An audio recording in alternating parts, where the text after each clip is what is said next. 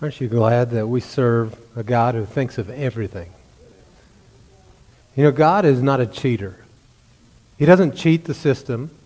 He plays by the rules that He's put in place. You know, what would it be like if I invited you over to play a game at my house with me? And let's just say it's Monopoly, right? Because everyone knows Monopoly is a great arguing game. So I invite you over to play Monopoly at our house, and I say, but here's the deal. Here's the rules of the game. We're going to play by the rules, except because it's my house and my game, the rules don't apply to me. You guys have to live by the rules, but not me. It's ridiculous, right? But a lot of people think that's how God is, as He is sovereign in the universe. But you know, the Lord works. He stays within the confines of the rules that He's set in place about this earth. You know, He didn't ask Abraham to give up Isaac, his one and only son, because he's fickle and needed to know that Abraham loved him. That's not at all the reason. The reason He asked that is because God had set up certain rules on this planet. And in order to not violate those rules, He had to have His covenant man. What does covenant mean? Covenant means that what's mine is yours and what's yours is mine. He had to have His covenant man, Abraham, in the earth, give him his one and only son, so that he could later, the Father, could give His one and only son to mankind. Why would He set up that rules, and why did He do it that way? Well, go all the way back to the beginning when He created Adam and Eve in the garden. And He said, you guys have dominion and authority over all the earth and everything that's in it. So they're the ones that have dominion, right? Well, we know the story of how the enemy comes in, deceives them, and Jesus said that the one that you yield to is the one you're a slave to. So the moment they yielded to the devil, they gave over all their rights and authority to the devil for the planet. That's why Paul says the God of this world is the devil. Well, when that happened, in fact, let's go a little bit further with it, to the temptation of Jesus. When the devil takes Him up on top of the mountain, and He says, look at all these kingdoms and all of this power and glory and authority. All of it belongs to me, and I'll give it to you if you'll fall down and worship me. Jesus did not say, that's a lie. That wasn't given to you. You don't have that. He didn't say that, because He knew it was true. Where was it given to Him? All the way back in the Garden of Eden when that fall took place. So because God had said, here's man, here's the earth, but now they give it away to someone else, He'd put man there to have fellowship with them, to have relationship with them. And now that's been severed, and in order to play by His rules, He finds a man that He can make covenant with, Abraham. And with that man, He asks him, give me what's most valuable to you, your son. And when Abraham was willing to do that, He made the way available so that God could come by later and say, hey, my covenant man did it to me, I can now do it to you. And the devil can't stand there and accuse him of being a cheater. He's played by the rules that He's set in place. And so when you think of what Abraham did with Isaac, it's so much more. And I think even what I'm explaining is a small glimpse of once we're on the other side. In Ephesians it tells us that He's going to take the ages to explain the glories of God to us. Things that we were just like, wow, I didn't know that was going on behind the scenes. Isn't God awesome? Anyhow, that was extra for tonight. Hors d'oeuvres. I don't know. Maybe, I don't know. It was something. Something good. Open your Bible with me, if you would, over to 1 Corinthians in chapter 12. We have been in this series for quite some time now. Series on the gifts of the Spirit, the Holy Spirit and His gifts, how they work and function in the church and in our lives. And we are getting to the tail end of this series. Not the last time we're going to teach on it, because it's something that should be taught on regularly. In fact, if you look in chapter 12, 1 Corinthians, this would be the chapter that we would know as the spiritual gifts chapter. He begins by saying, now, concerning spiritual gifts or spiritual matters, brothers and sisters, I do not want you to be unaware. So there's why we teach on it periodically, because it's not good that you be unaware of these things. He goes on and he says, you know that when you were pagans you used to be enticed and led astray by mute idols. Therefore I want you to know that no one speaking by the Spirit of God says Jesus is cursed, and no one can say Jesus is Lord except by the Holy Spirit. All the gifts of the Holy Spirit will glorify Jesus. Always. Any inspired speaking will always glorify Jesus. Verse 4, now there are different gifts, but the same Spirit. There are different ministries, but the same Lord. So here we see he mentions gifts, right? Gifts of the Spirit is what we would call them, but he also mentions ministries. You know, the ministries are the apostle, the prophet, the evangelist, the pastor, the teacher, right? And there's others, as we'll see at the end of the chapter. But he says there are different gifts, there's different ministries, and verse 6, there are different activities, or different ways they work. We all know that not every pastor is the same, even though they stand in the same gift or office of pastoring, right? They work, they're different activities, but the same God works all of them, all the ministries, all the gifts of them in each person. A manifestation of the Spirit is given to each person for the common good. So right here we have solid scripture that tells us every person has some or more of these. And what is the purpose? The common good is for the good of others. To one is given a word of wisdom through the Spirit. We had a whole sermon on that. To another, a word of knowledge by the same Spirit. Had a whole sermon on that. To another, special faith by the same Spirit. We've had a sermon on each one of these. And if you want to hear it, you can go online to our website and go back and hear those sermons. To another, gifts of healing by the one Spirit. To another, the performing of miracles. To another, prophecy. To another, distinguishing or discerning of spirits. To another, different kinds of tongues. To another, interpretation of tongues. One and the same Spirit is active in all these, distributing to each person as He wills. So now there's a few things that I want to mention here before we go further. During our course of teaching, I've taken from how other people have taught, and they've divided the gifts into 3 categories. And each category has 3 gifts within that category. And the reason we do that, just to make it simple to teach on them. And it helps understand them. So there's 3 revelation gifts. That's the word of wisdom, the word of knowledge, and the discerning of spirits. Then we have the 3 power gifts. Those gifts are the gifts of healing, working of miracles, and the special faith. The 3 power gifts. And then tonight we're going to cover the 3 speaking gifts. And truly, we could do many sermons on these 3, but I'm going to try to cover them all tonight thoroughly enough that we can go on further. And those 3 speaking gifts are tongues to people, interpretation of tongues, and prophecy. So,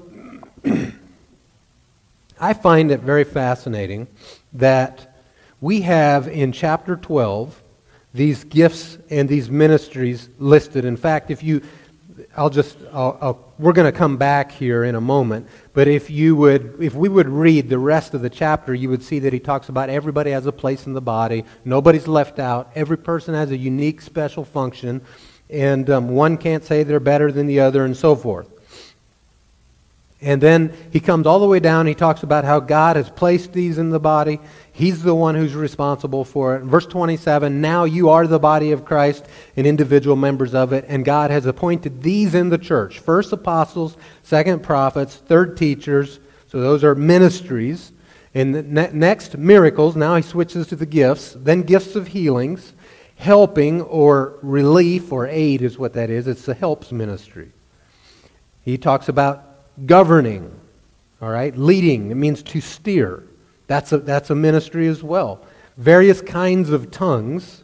Are all apostles? Are all prophets? Are all teachers? Do all do miracles? Do all have gifts of healing? Do all speak in tongues? Do all interpret?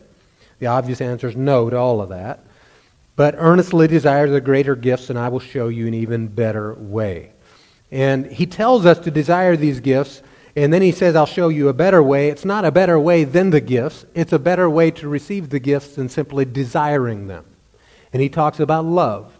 And we go all the way through the love chapter. And if you will walk in love, that is the greater way to walk in the gifts or to operate in the gifts. Is as you operate in the love of God, His love in you will compel you to be at the right place at the right time, and then His Spirit will impart a gift to be ministered in that moment. So the love chapter it's not like here's the gifts and then but really this is what it's all about is love. No, he's saying here's gifts and you guys need these and you need to want these. You should desire these, but more than that, here's a better way, love. And as you walk in love, you'll see those gifts manifest in you. Now let's go back to the beginning of chapter 12, or back to verse 10. To another, the working of miracles. To another, prophecy. Okay, that's one of the speaking gifts. To another, discerning of spirits. To another, different kinds of tongues. Everyone say different kinds. Notice he makes clear right here there are different types or different kinds of tongues. One of the trouble with the Greek language is there's only one word for tongues. All the different types of tongues are encompassed in one word. It's kind of like our word for love in the English language. In the Greek, there's 8 different words that describe love. Different types of love that you can have, whether it be, in English, we say, well, I love ice cream. I love padded seats. I love God. I love my wife. I love my children. I love you. I love going traveling. I love. Right? We use the same word to describe our love for God as we do for our appreciation of ice cream. English language is really weak when it comes to this issue of the word love. So we've tried, in our house, to teach our children to use the word like for things and the word love for people and God. I love people, I love God, I like things. I like ice cream, I like, baseball, so forth. Well, it's that way in the Greek for tongues. There's not a tongues that's called a prayer language, and a tongues that's a message to people, and a tongues that's a sign tongue. It's all just tongues. And the only way for you to know the difference is to understand the context and read the verses that come in before it and after it to know what type of tongues is he talking about in this moment. Right? Just like if you want to know the kind of love that I'm talking about, is it phileo love? That soulish connection I have with a person? Is it agape love that's without conditions like God has? Or is it eros love, selfish love? Right? You have to hear the context of what I'm saying to understand what I mean. If I say, well, I love Kevin because Kevin just does nice things for me all the time, so I love Kevin. Well, that sounds like a real selfish love, doesn't it? But if I say, I love Kevin and there's nothing that Kevin could do to make me not love him, now all of a sudden the context tells you what kind of love I'm talking about. Well, the same way with tongues. We have to look at context each and every time to understand what type of tongues is he talking about in this situation. And we're going to do our best tonight to break down the 3 different kinds of tongues that we find in Scripture. There may be more, but these are the 3 that I am aware of. So the first is a tongue to God. Okay? We would call it your prayer language or praying in tongues. But the bottom line is you're speaking to God in tongues. The second type of tongues that we're going to look at is a message to people in tongues. That's the one that needs to be interpreted, right? A message to you. Obviously, you're not going to understand it if there's no interpretation. So there needs to be interpretation for that. And then the third kind is the sign tongue, a tongue that's given as a sign to an unbeliever. And we see that happen on the day of Pentecost when the disciples were all filled with the Holy Spirit. There's the sound of wind. There's the sound of fire. Looks like fire. There's all this noise. People come around, say, what's going on? And they hear 17 different languages being spoken to them. It was a sign tongue to them. But here's an important part. No one got saved by listening to those tongues until Peter opened his mouth and started preaching. It is of the foolishness of preaching that people come to the knowledge of salvation and can enter into salvation. So do not rely on the gifts of the Spirit to do what you're supposed to do by declaring it with your mouth. The gifts of the Spirit are the dinner bell, or in this case, sign tongues was the dinner bell for people to hear and go, oh wow, this is the Lord. Because they heard it in their own language, even though the person speaking was speaking in a language he didn't know. All right, so 3 different kinds of tongues. Let's look here back in verse 10 where we started in chapter 12 talking about the gifts of the Spirit. And one of the gifts of the Spirit is giving a message to people in tongues, as well as sign tongues, as well as praying in tongues, speaking to God. That's why he says different kinds of tongues. The next thing he says is to another, interpretation of tongues. Now, we're going to see this several times throughout, because when we talk about tongues and interpretation, well, who should do the interpreting, right? Should it be the person who gave the tongue? Should it be someone else? Well, it can be both, and we'll see that through Scripture as we look at this. But here's one of the places that shows that it can be both. A message to tongues, and then it says to another, interpretation of tongues. So it can be, I could give a tongue and John could have an interpretation, right? And so we know that's one of the ways that this works, is because he says it that way right there. And then in verse, he goes on, I'm not done here. Let's go back to the interpretation of tongues. This word is interesting because it's where in the Greek, we get our word hermeneutics from. Interpretation, hermeneutics. And this is how Webster's dictionary, 1828 dictionary, defined the word hermeneutics. The art of finding the meaning of an author's words and phrases and of explaining it to others. The art of finding the meaning of what you meant and explaining it to others. I remember when our children were small and they were learning how to talk. No one else could understand them, but of course Mom and Dad could, because we're around the child all the time. And they would say something to Grandpa or Grandma and they'd be like, what are they saying? And we would have to interpret. They're saying they want this or they like that. You learn to know your baby's actions and what they want, and just by their motions, right? And so you have to interpret. The thing to understand about interpreting tongues is that it's not translation of tongues. Translation, we think word for word. Interpreting a tongue is explaining the meaning of what was said. Like, that's why you could have a long tongue and a short interpretation, or a short tongue and a long interpretation. Because quite frankly, I could say to you, grab your stuff and get out now. Right? And if you didn't understand English, Adrian could get up because he understands English, and now he's going to speak to you in your language. He's going to interpret what I said, but because he's so much nicer and more calm than I am, he would say, folks, I want you to gather up your things. Look around you. Make sure that you're not leaving anyone behind. In an orderly fashion, I want you to file out the center aisle and go out the doors and gather in the parking lot. Right? That would be an interpretation of what I said, but it's not a translation of what I said. All right? So it's important to understand that distinction when it comes to tongues. It's an interpretation of the tongue.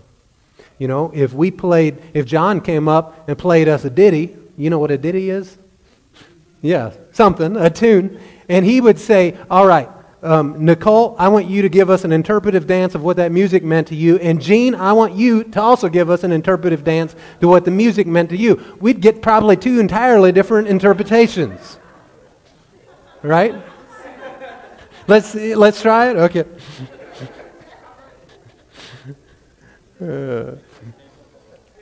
All right, here's another thing before we get into chapter 14. Of the gifts of the Spirit, the 3 speaking gifts are the only ones who get an entire chapter devoted to them. Think of the word of knowledge and the word of wisdom. He doesn't say anything more about them. He refers to them as by revelation, if you get a revelation. So that's referencing it. But there's not a whole chapter teaching us how to use those, or gifts of healings even. It's mentioned throughout the Bible, but we have an entire chapter, chapter 14, that explains how to use tongues, how it should work in a service, how prophecy should work in a service. He answers their questions real thoroughly because apparently this was something that they were having some confusion over. Probably because it's the most common in the body of Christ, those three speaking gifts. The tongues, interpretation, and the prophecy. All right, so let's look in verse 1 of chapter 14. Actually, before we do that, how many of you here have come out of Anabaptist roots or settings? I'm going to raise my hand real high. Look around. So there's a number of, man, some of you, I didn't know that you did. Okay. So my wife and I were raised Mennonite, and Menno Simons was the kind of founder of the Mennonite way of doing things. Now, he wasn't the originator of the Anabaptist way of thinking. He had come into the understanding of the Anabaptists and what that looked like. They were rebaptized, is where they got the name Anabaptist. And in all of that, Menno Simons was a priest, and when he found truth in the Word of God and understood that, oh, we're not doing things right in the Catholic Church, he broke off, and in the end, he wound up with a bunch of disciples, followers, and they called them Mennoites. Okay? Mennonites. That's where we get the name Mennonites. And so he was the one that started that whole Mennonite movement. Well, the Amish came later from a brother named Jacob Almond. And he split off of the Mennonites at one point because he didn't think the Mennonites were strong enough in shunning people with excommunication. So he started the Amish movement. So that's where that came from. You say, well, Pastor, what's all that have to do with tongues? Well, the Anabaptist movement in the early days was a Spirit-filled movement. They spoke in tongues. They saw miracles. They operated in these things. And it's not taught. For those of you that have Mennonite background, you weren't taught that in your schools or your history books or anything like that. It's pretty whitewashed. Even the fact that the two brothers that started the whole Anabaptist movement, they were together in a living room, and they decided that we were baptized as infants, and that wasn't right. We need to be rebaptized. And so they poured water over each other, and they baptized each other there in that house. Well, 2 weeks later, this is not in most history books, 2 weeks later, these two guys, at reading their Bible, decided, you know what, we didn't do this right. Because in reading the Bible, they saw that to baptize means to dip, to fully go under. And so they went down to the river, where later one of them was executed, not too much later. They go down to the river, and they dunk each other and rebaptize themselves a second time, or third time now, I guess, because if you're counting infants as one time.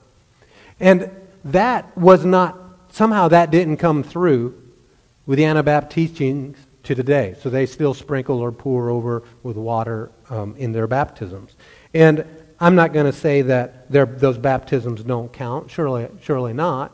But I am saying there is some history in the Anabaptist realm that has been lost.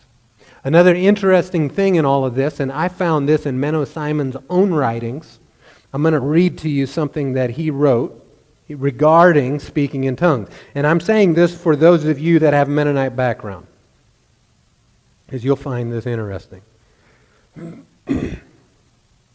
Menno Simons regarding speaking in tongues regarded speaking in tongues as a regular part of the Christian walk. In his writing, you can find this on the internet, an explanation of Christian baptism in the water from the Word of God, under the chapter title, How the Holy Apostles Practiced Baptism in the Water, he wrote in regards to Peter, I quote, "For although he was previously informed by a heavenly vision that he might go amongst the Gentiles to teach them the gospel, yet he refused to baptize the pious, noble, and godly centurion and his consorts, so long as he did not see that the Holy Spirit was descended upon them, that they spoke with tongues and glorified God. But when Peter plainly saw that they were truly believing and that the Spirit was descended on them, he said, 'Can any man forbid water that these should not be baptized, which have received the Holy Ghost as well as we?' And he commanded them to be baptized in the name of the Lord. Behold, kind reader, here you are plainly taught that Peter commanded that those only should be baptized who had received the Holy Ghost, who spoke with tongues and glorified God. Thus the practice of Peter was in accordance with the commandment of Christ in Mark 16:16." End quote. That's by the founder of the Mennonite religion. But that wasn't taught to me growing up. In fact, we did talk about the Holy Spirit, and we recognize the Holy Spirit lives in us, but there was no teaching on His gifts.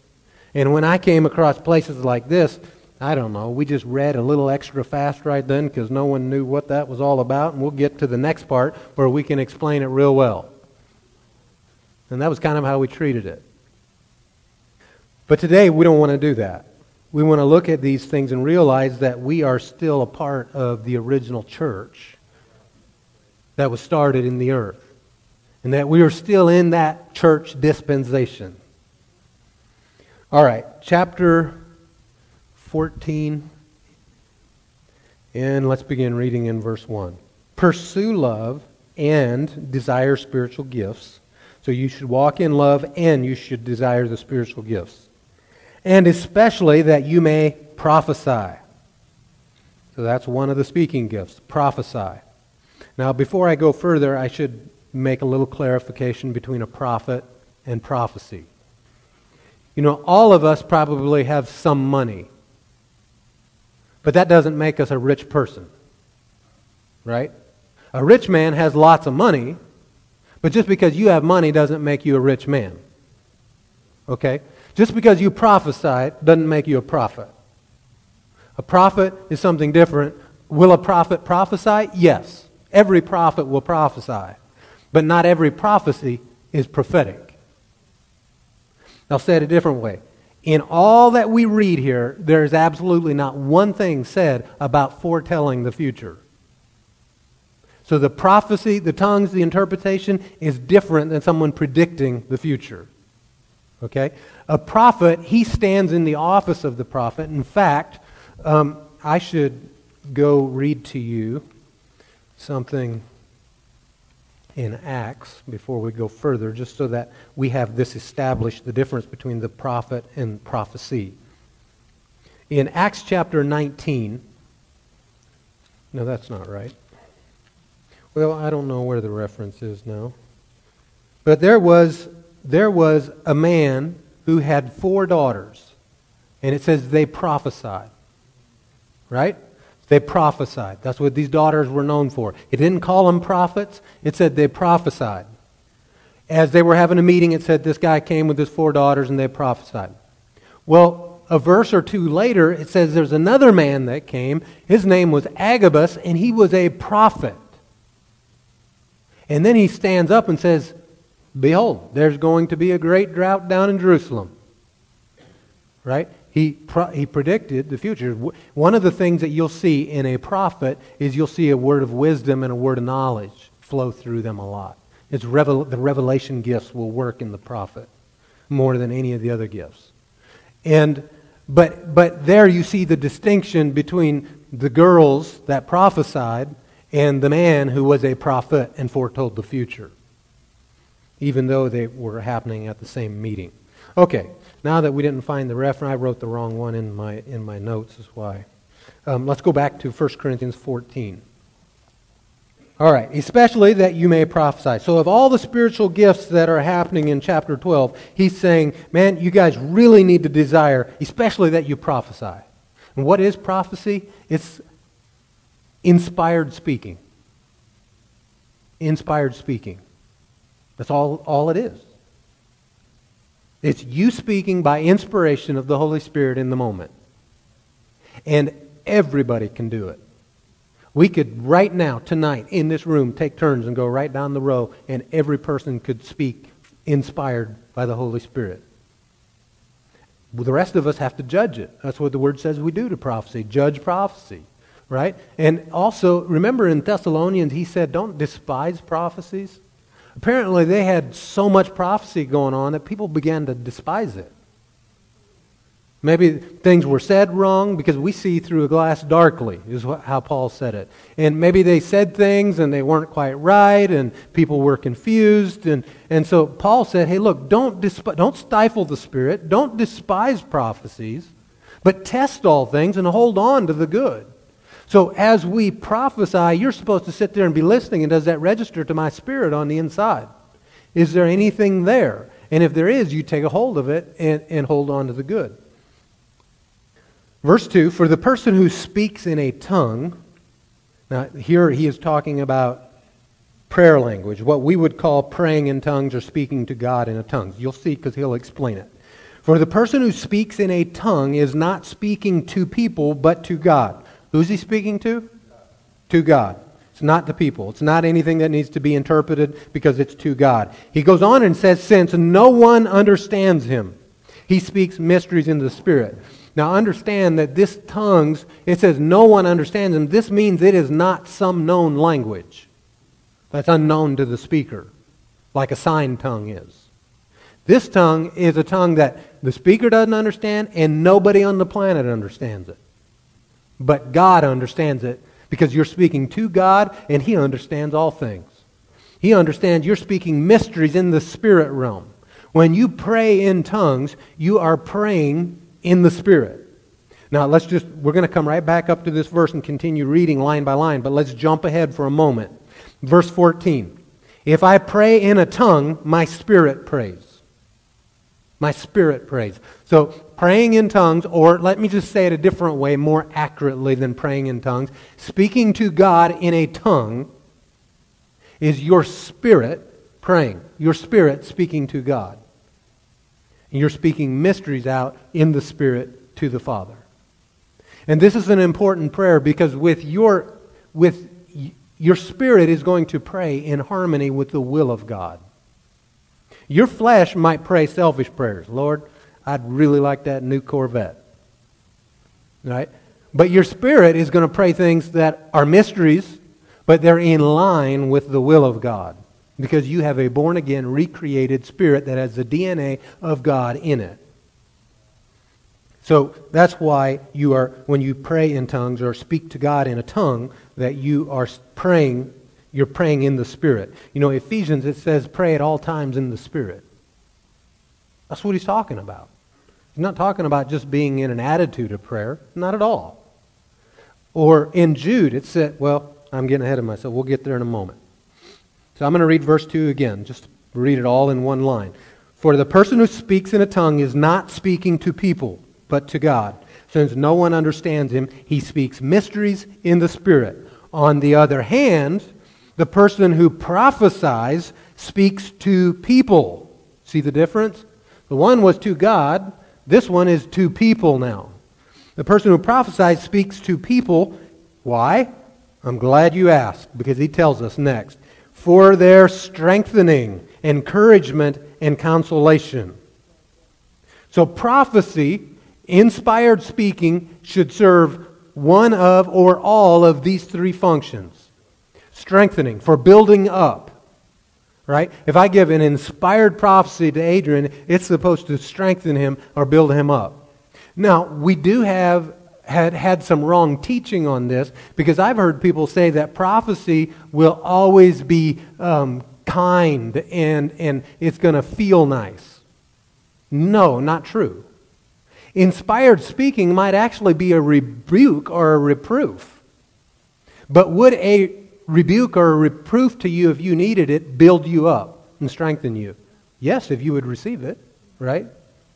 So don't think it has to be like, oh, I didn't like the tone of his voice when he said that. Oh, get over yourself. Was there any good in it? Test it. If there was, hang on to it. If there wasn't, then don't. Dismiss it. So it's prophecy is to build them up, to strengthen them. It's also exhortation, encouragement. Encouragement. Has anyone ever spoken to you and encouraged you? Just kind of like out of the blue. Come up and said, hey, I just want you to know. And they encourage you. Right? Well, they may have been just prophesying because they were inspired to come do this. We don't always have to put the label on, hey, I'm going to prophesy to you now and speak in your extra holy voice. Right? No, you can just have, I've had casual conversations with people and like we're just having a conversation and talking, and I just say a real simple thing. I remember Shane was one of the people one time that he came to me, was like, oh man, what you said, back at such and such a date and how you said it just changed my life. I'm like, what are you talking about? And, well, yeah, you just kind of flippantly said whatever line it was to him because he said something and I replied with something. And I was sort of in jest, but man, the Spirit of the Lord was all over the words I said, and it ministered to him and just helped him to see something differently in that moment. So don't always think that it has to be this weird, holy thing, right? But it comes out in our everyday flow of life. And then also it says prophecy is going to provide comfort, consolation. You know, you prophesying to someone who's needing comfort or encourage is just you building them up, right? You just speak to them from your spirit and say, hey, you know, the Lord just wants you to know that you're not in this alone, and He cares about you, and He wants you to go the whole way with Him, and He has a plan for your future. It's not over. Right? And boy, that just ministers to the person. They feel built up. They feel encouraged. That's prophecy. Verse 4, he switches back to speaking to God in tongues or praying in tongues. He says, the person who speaks in a tongue builds himself up, but the one who prophesies builds up the church. Builds himself up. Over in Jude, we're going to come right back here, but I'll read a scripture to you out of Jude 20. Jude is a book with only 25 verses in it, one chapter. When I was first learning to hear and follow the Lord, I had just been filled with the Holy Spirit not long before, and I was talking to the Lord in prayer, and He told me to go to Jude. And He said, go to Jude, and He gave me a verse. And at that point, I was too dumb to realize there wasn't multiple chapters in Jude. And so I prayed, and I prayed trying to get which chapter this was supposed to be in, and the Lord just wouldn't tell me. Just Jude and the verse. And so finally I'm like, well, I don't know. Maybe it's the first chapter. I'm just going to assume it's the first chapter since He won't tell me which chapter. And I go to Jude. Oh, yeah. I think the Lord was laughing. I really do. In Jude 20, it says, you, dear friends, build yourselves up in your most holy faith. And how would you do that? Well, he tells us, praying in the Holy Spirit. What did Paul say praying in the Spirit was? Praying in tongues is praying in the Spirit. So build yourself up, praying in the Holy Spirit. Keep yourselves in the love of God. Did you know that praying in tongues will keep you in the love of God? That's the purpose. It builds you up. And when you stay in the love of God, you'll stay built up. Waiting expectantly for the mercy of our Lord Jesus Christ for eternal life. So here we see back in chapter 14 of 1 Corinthians, he says the one who speaks in a tongue, or we would say prays in a tongue, builds himself up. But the one who prophesies builds up the church. And then Paul makes this statement. He says, I want all of you to speak in tongues. What is Paul? He is writing, inspired writing from the Holy Spirit, and he says, I want you all to do this. My desire is that all of you do this. Would Paul have said that by inspiration of the Holy Spirit if not everyone could?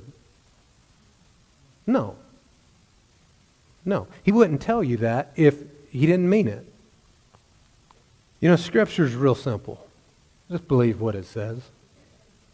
A lot of Scripture, a lot of the weird doctrines out there, they have to be taught how to believe them. But if you just read the Bible as standalone, and you would come away pretty straight. All right, the person who speaks in a tongue builds himself up, but the one who prophesies builds up the church. I wish all of you spoke in tongues, but even more that you prophesied. The person who prophesies is greater than the person who speaks in tongues unless he interprets so that the church may be built up. So prophecy or tongues with interpretation is equal to the gift of prophecy. It'll do the same thing. You could stand up and give an inspired utterance, or you could stand up and give out a tongue, and if someone else or yourself got the interpretation, it would do the same thing that prophecy would have done. Because it's building people up. That's the point. Verse 6. Now he's going to change and start talking about ministry tongues. A message to people in a tongue. He's no longer talking about praying in tongues. to the Father. He's talking about speaking to people in a tongue. So now, brothers and sisters, if I come to you speaking in tongues. See, back in verse 2, he said you're speaking to God, not to people. Now here he changes it and says, but if I come to you speaking in tongues, how will I benefit you unless I speak to you with a revelation or knowledge or prophecy or teaching? It needs to do something. It needs to reveal, it needs to be knowledge, it needs to be prophecy, or it needs to teach. It says even lifeless instruments that produce sounds, whether flute or harp, if they don't make a distinction in the notes, how will what is played on the flute or harp be recognized? In fact, if the bugle makes an unclear sound, who will prepare for battle? You know, we all know how the battle sound is supposed to be, but if it just stood up and sounded like when I tried to blow a trumpet, you know, it didn't make the sounds it's supposed to make, no one would go get ready for battle, right? Because they don't recognize that sound. That's what he's saying. Sometimes you need demonstrations to make it simple. In fact, I have good video. What are those horns called? Shofar. That's what I was meaning by when you blow on it. And it just. I have good video of Elizabeth snorting on one of those trying to blow it in Kurdistan, Iraq. So, you have one of me too? Okay. I guess we'll leave it there then.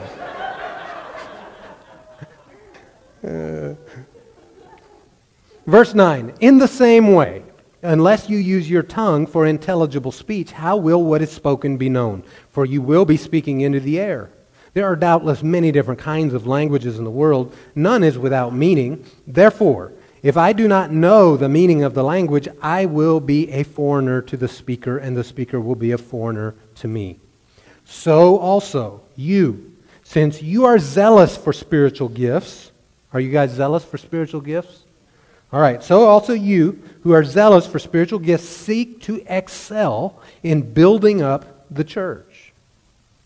So that needs to be a main purpose of what we're seeking to do, is to build others up around us, to build the church up. Therefore, now what do we know that when we find the word therefore in Scripture? You're supposed to figure out why it's there for, right? So context is important. Context. It says, therefore, the person who speaks in a tongue should pray that he can interpret. Well, let's go back to what he had just said. Since you are zealous for spiritual gifts, seek to excel in building up the church. Therefore, in regards to building up the church, the person who speaks in a tongue should pray that he can interpret. So here we see that a person speaking in a tongue could interpret themselves as well. He should pray that he can interpret. It doesn't say, he should pray that someone else can interpret. So we earlier saw that someone else could interpret it, to one a tongue, to another interpretation. But now he says the person who spoke in a tongue, prayed in a tongue, should pray that he can interpret. And then he says this, for if I pray in a tongue, my spirit prays. So praying in tongues, your spirit is praying to the Lord. It says, but my understanding is unfruitful. I remember when I started praying in tongues, my mind said, that sounds nuts. In fact, I waited until Jen went to go take her shower, and then I went to my office, furthest away direction in the house, and shut the door and prayed in tongues, because I didn't want anyone to hear this weird stuff. Because my mind was unfruitful. It was just going, huh? But boy, I felt so charged up on the inside. See, it builds you up. Well, he goes on and he says, what then? I will pray with the Spirit. So he's talking about praying in tongues to the Lord. I will pray in the Spirit, but I will also pray with my understanding. What I like to do when I am alone and I'm praying in tongues, you can do it anywhere. You don't have to be alone. But the point is that as I'm praying in tongues, I'm praying. All of a sudden, I have something in my knowledge now to pray. I've had this happen so many times where I'm just praying in tongues, and all of a sudden, someone that I haven't thought of in 4 years comes to my mind. And so I pray for that person. This is what's happening. As I'm praying in the Spirit, now I'm going to pray with my understanding.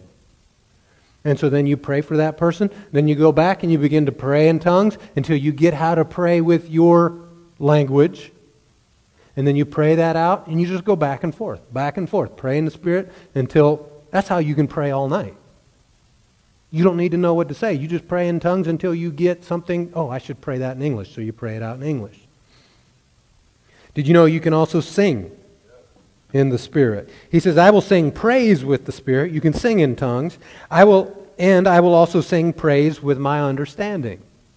You know, if John just stood up there and just sang a whole song in tongues and there's no interpretation, you'd be like, well, that sounded great, but we don't know what he said. Right? Well, that's what he says right here. He goes, otherwise, if you praise with the Spirit, talking about singing in tongues, how will an outsider say amen that you're giving of thanks since he does not know what you are saying? For you truly give thanks well. Did you know singing in tongues gives thanks well to God? That's what Paul said. You are doing a great job of giving thanks to God when you sing in tongues. But, he says, but the other person's not being built up. Yeah, because you're just singing to the Lord. It's not to them. I thank God that I speak in tongues more than all of you. I thank God, Paul says this, that I speak in tongues more than all of you. Yet in the church I would rather speak 5 words with my understanding in order to teach others also than 10,000 words in a tongue. Why is he saying this? Because he wants to benefit others. That when they're gathered together, I've had people just come up and speak to me in tongues and say the Lord will give me the interpretation and walk away. Well, yeah, exactly. Thanks a lot. When that happened, the Lord told me, never mind that. And so I didn't. So I don't know if that was the interpretation of the tongue or but either way. It didn't benefit me any, is my point. But 5 words in English could have benefited me greatly. All right. He goes on now and he says, brothers and sisters, don't be childish in your thinking, but be infants in regard to evil, and adult or perfect or complete in your thinking. This is not a curveball in the middle of what he's teaching. Don't be childish in your thinking. What are children known for? Selfish. They're extremely selfish. They'll cry in the middle of the night. They don't care if you're sleeping or not. I'm hungry. And man, a 2-week baby, they know what they need, and it's food, and they're going to cry, and they don't care if they're interrupting you. Or the pastor's sermon or anything else, right?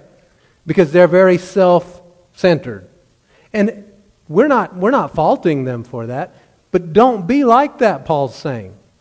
Don't be just thinking about you. Build others up. Isn't that the whole point of what he's saying as he goes through here?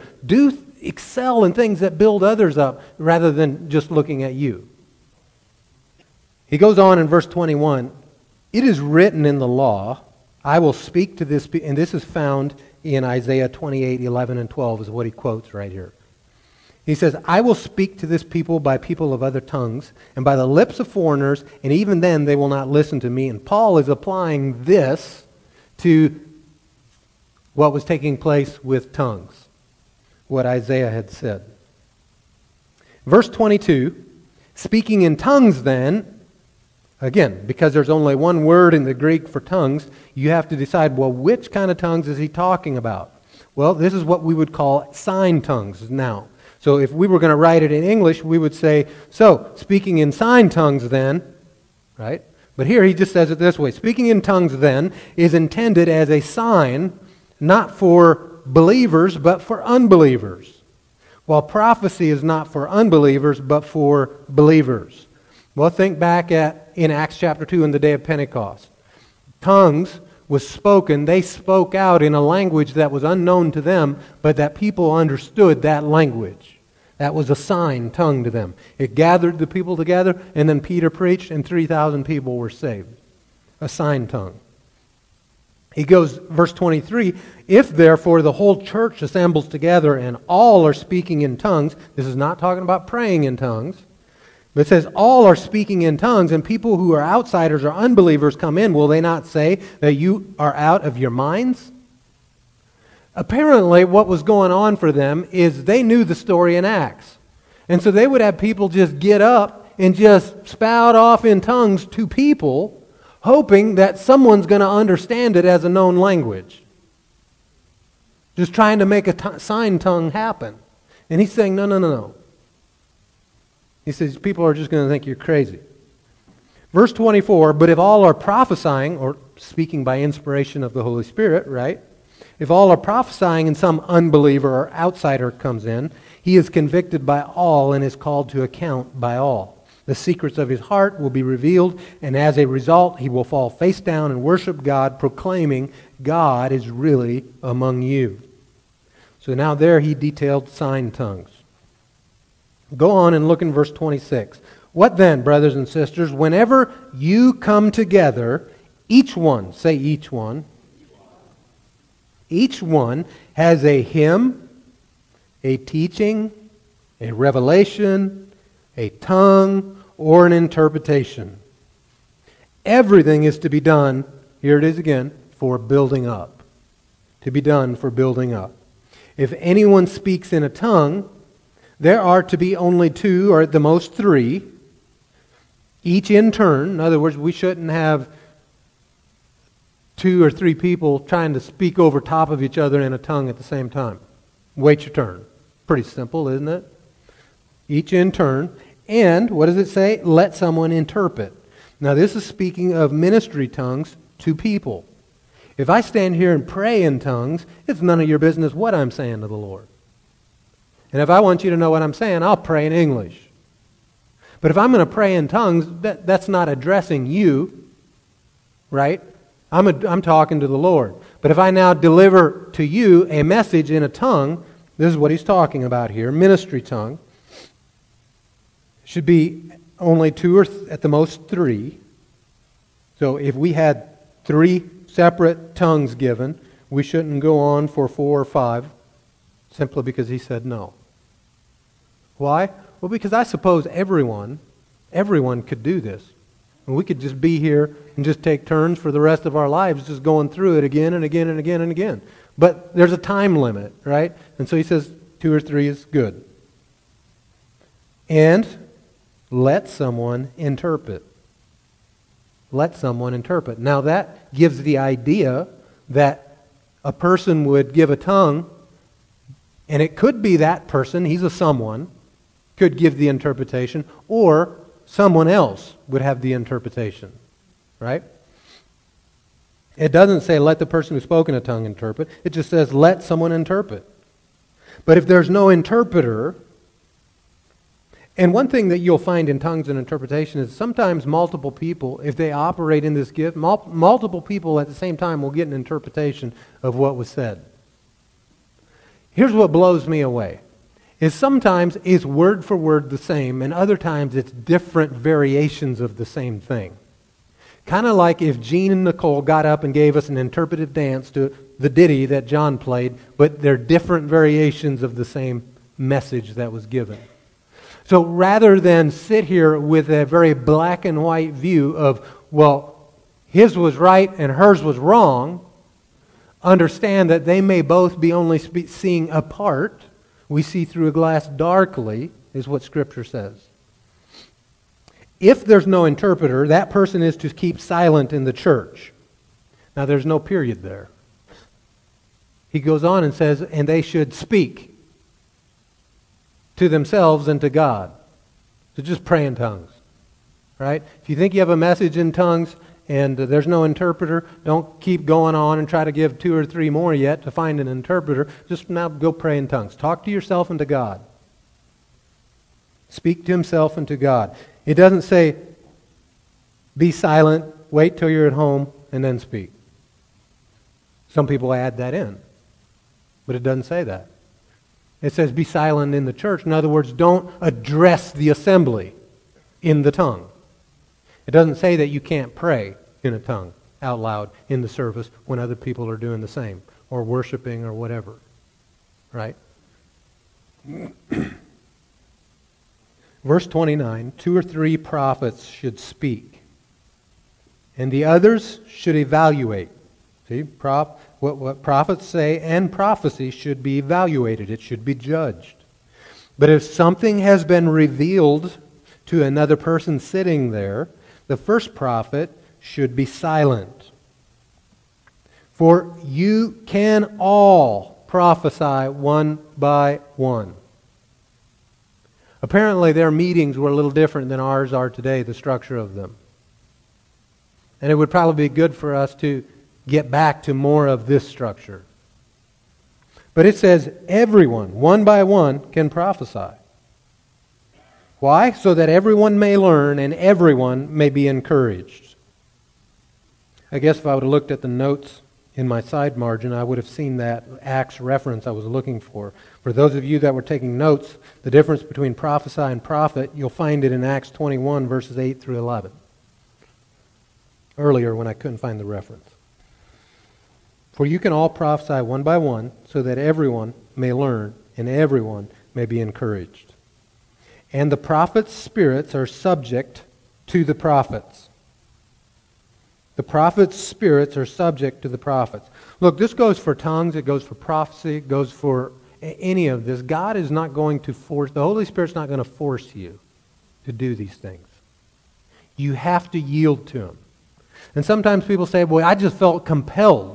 Okay, but you still had to yield to the Lord. He doesn't just override you and make you do something. If you are just absolutely overpowered to do something, I'm going to say it's not the Lord. You are in control. You have to yield to the Lord and go along with Him. And know this, that when it comes to prophecy and tongues, that wow, we're late. I got to go faster. Not everything that you get should be given to the assembly. When you feel like you get something on the inside, your next question is that for me? Is that for someone else? And if the Lord says someone else, okay, do you want me to do that publicly or is that privately and to whom? Ask the next questions and the Lord will show you, because a lot of times, especially for people that are new to this, they get something from the Lord and it surely is the Lord, but maybe it was just for them. So they get up and shout it out because it's great, the Lord gave me something, and yay. However, there is a time and place. In other words, God's not going to just overpower you and make you do it. So the prophet's spirits are subject to the prophets, since God is not a God of disorder, but of peace, as in all the churches of the saints. Now, one thing in the Greek, there was no commas and periods and exclamation marks. Right? That was in the original language. The translators put in where they think it should go, based on how they're reading it in English. So I'm just going to tell you right here, there shouldn't be a period at the end of God is not a God of disorder but of peace. It should be a comma. The period should be at the end of saints, as in all the churches of the saints. God is a God of order. God is a God of peace, as in all the churches of the saints. Period. Okay? Now, he goes on to something else in talking about speaking. This here, all through the book of Corinthians, Paul would answer questions that they had apparently asked him. Maybe they'd sent him a letter. Usually they're in parentheses. And some of the margins of your Bibles will have notes there that talk about what those questions were in parentheses. But there was a number of questions that they asked Paul, and then when Paul would address the question, he would repeat the question back to them and then bring the correction to it. Like, all things are for the stomach, all things are expedient, but not all things are, or all things are lawful, but not all things are expedient. He quotes that back to them, and then he would just bring correction to their quotes. Well, that's what he's doing right here. They didn't put it into quotations because they didn't recognize that. But the reason that I'll be so strong to say that this was something he was quoting back to them, you'll see here in just a moment. He says, the women should be silent in the churches, for they are not permitted to speak, but are to submit themselves as the law also says. If they want to learn something, let them ask their own husbands at home, since it is disgraceful for a woman to speak in the church. I've read the Bible through from cover to cover many times. And not one time in the law did he ever say this. So Paul is not saying the law says this. He is quoting them, what they say the law says. And what does he say next? He goes, what? I like how the King James says it. But he says, what? Did the word of God originate from you, or did it come to you only? What? Are you guys, what are you doing? You think you're the inventor of the word of God? Why are you saying things like that? Because you can search it out. Don't take my word for it. Go look in all the Old Testament, and there's nowhere that it says that in the law, the Torah. He goes on and says, if anyone thinks he is a prophet or spiritual, he should recognize that what I write to you is the Lord's command. So, do you accept this as the Lord's command? So when Paul says, I want you all to speak in tongues, do you accept that as the Lord's command? If anyone ignores this, he will be ignored. There's your answer if you don't. So then, my brothers and sisters, be eager to prophesy, and do not forbid speaking in tongues. Do not forbid speaking in tongues. Let everything, this translation reads this way, but everything is to be done decently and in order. A very literal translation would say, let everything be done honorably or honestly and by order. By order. No deceit. It should be done honorably and in its order. Everything should be done. All of these things should be done. Now, there's a certain time and place for it. You shouldn't just get up and spout out in prophecy or in a tongue in the middle of me preaching. That's not in order and it's not honorable. Okay? You should wait for the proper time when it's in order to now speak what I believe the Lord's giving me. For in this house, one of the ways to do that is in worship. Listen to what the Lord's saying to you in worship. And at that law, let someone know if it's too loud to where you can't be heard. But as we wait on the Lord, that's the perfect opportunity to release what the Lord's giving you. And if the Lord gives it to you halfway through the sermon, well, the Lord's powerful enough to give it to you when it's in its proper order. Right? All right. Let everything, or one translation says it this way, everything is to be done. Everything is to be done decently and by its order. Now, in closing, I want to, what's the purpose? I'm going to ask a few questions. What's the purpose of praying in tongues or speaking to God in tongues? Louder? Build yourself up. Just like a battery charges up, you get charged up. That's the purpose of speaking to God in a tongue. What's the purpose of speaking to people in a tongue? To build them up, right? To build them up. What would be the purpose of a sign tongue? The sign tongue is in Acts 2, where they spoke in a language unknown to them, but known to the listener, right? The sign tongue. And that was acting, well, it drawed them in so they could preach the gospel. So, the purpose of tongues, and I'll say this, because this part, a lot of people get, when they try to hear the Lord, they are not, they're trying to hear the Lord in the wrong place. They're trying to hear the Lord either in their mind, or in their soul realm, or their five senses, with their ears, physical ears. But that's not how the Lord speaks to His people. The Lord speaks to His people through His Spirit that's in you. So His point of contact with you is your born-again spirit, and there's where you need to be listening for the Lord to speak to you on the inside. The sense that you get on something. Some people might call it intuition or your gut feeling. Well, really what you're talking about is what you're sensing in your spirit. And the more that you pray in the Spirit, the more sensitive you will become of spiritual things. The more in tune, the more time you spend in the Spirit, the more sensitive you're going to become to the Lord as He ministers spiritual things to you. Or it'll just cause your spirit to be more sensitive. Does that make sense? That's why praying in tongues, if the more that you pray in tongues, the more you'll see the other gifts manifest through you. Because it's not that they weren't there before, it's you became more sensitive to what the Lord wanted to do because you became more spirit aware. Now, I'm going to go to Ephesians 6 and Ephesians 5, and we're going to close there. In Ephesians 6 and verse 18, pray at all times in the Spirit. So are we commanded to pray in tongues? Yes, all the time. Pray at all times in the Spirit, and with every prayer and request, stay alert with all perseverance and intercession for all the saints. So pray. Should everyone pray in tongues? Yeah, everyone should pray in tongues. Look at chapter 5, verse 17. Don't be foolish, but understand what the Lord's will is. You ready to understand what His will is? Good. I'm glad you asked, because He's going to tell us in verse 18.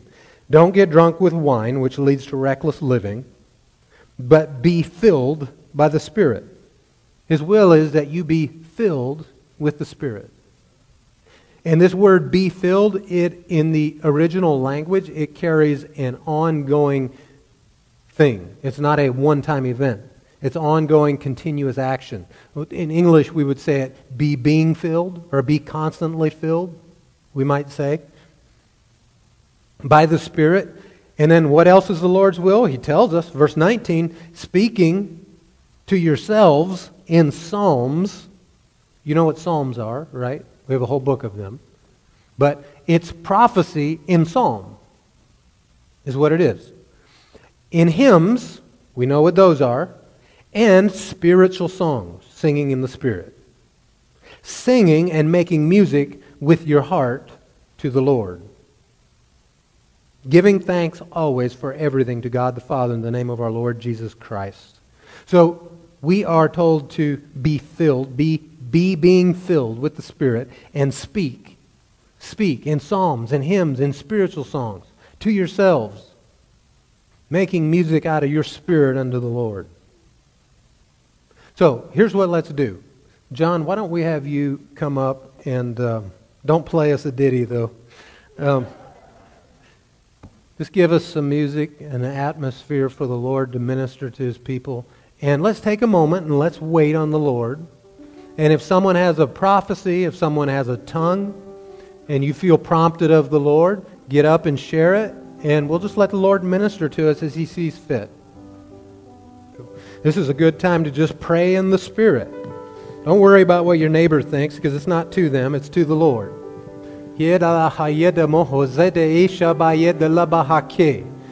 Father, we bless You. We present ourselves to You right here tonight, and we ask You, Lord, to minister to us through Your gifts. We yield ourselves to Your will and to Your desires that Jesus would be glorified.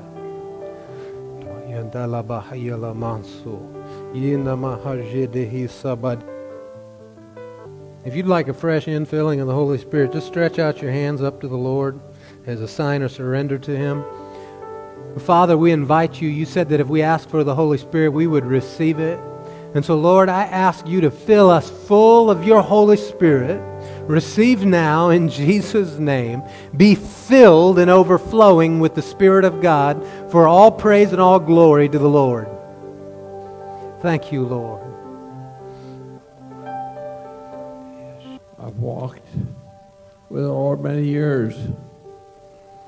And there's so many prophets, so many people have heard the Lord speak to them. But do we always know it's the Lord? You know, the Word says we're supposed to test the spirits. Mm-hmm. I remember I belonged to the Full Gospel for a number of years. I remember one morning I was ready to go. I just dug up with potatoes. And the Lord says, get a bag of potatoes. I said, what? He said, get a bag of potatoes and take it with you. So, okay. But we have to learn to hear the Spirit, test the spirits too. I've done this many times, and you have to know it is the Lord. When I went to the meeting, there was this young man got up. I didn't know him, but he said, I don't have any food. I don't have anything to eat. So I thought, okay, here's what the potatoes are for. And then this man got up to say, he said, I had a word in tongues. He said, I knew I had to get up and give it. He said, I was in a strange church. Nobody knew me. But he said, I got up, gave the word in tongues. But nobody responded. He said, I was ready to crawl under the bench.